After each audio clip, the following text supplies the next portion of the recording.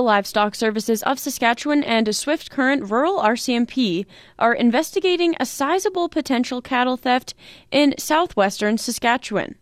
Sometime between October 15th and November 5th, 24 red Angus cows and another 20 calves disappeared near Pontex. Reality is that the livestock do tend to disappear for a variety of reasons. Obviously, theft or rustling or harboring of strays are all options for them, and they're not like leaving your truck somewhere. They tend to walk off and get in trouble. So we don't have any solid leads, I guess, at this time. That was Garth Woods, the operations manager for the Livestock Services of Saskatchewan. The cattle are branded with an overflying wing pointing down on their right hip, and they all have red tags. A priority threat management assessment will be taking place today in the form of an online workshop, and producers, ranchers, and species experts are encouraged to attend. The workshop is being put on by the Saskatchewan Stock Growers Foundation and the University of British Columbia's Conservation Decisions Lab. Tom Harrison, program manager for the Stock Growers Foundation, says ranchers are essential to the conservation process. The ranching community throughout Saskatchewan, not just southwest Saskatchewan, throughout Saskatchewan is responsible for retaining and managing the native grasslands and naturalized grasslands in Saskatchewan here.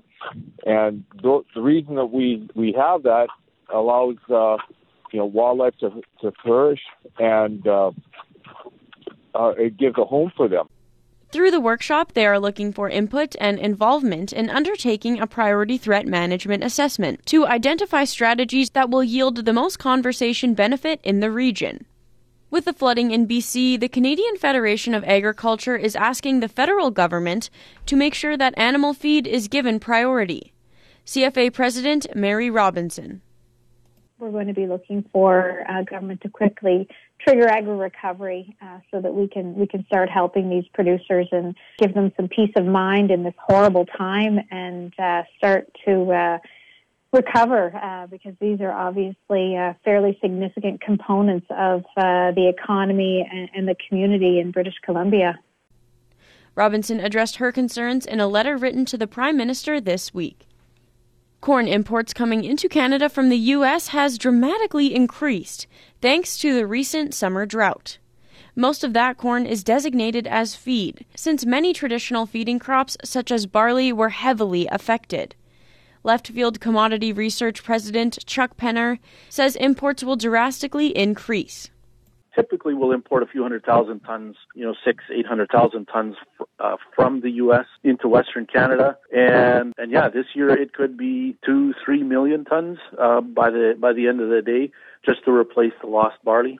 Penner says so far imports have nearly quadrupled compared to the average. Saskatchewan students bound for agriculture-related post-secondary studies next year now have a chance to win some coin to help pay their way.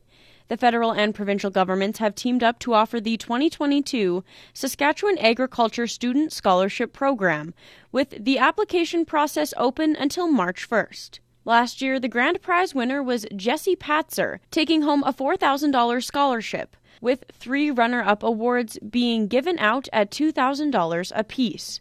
Students in grade 12 or recent high school graduates are asked to submit a 3-minute video or 1,000-word essay around transparency in agriculture by visiting the province's website.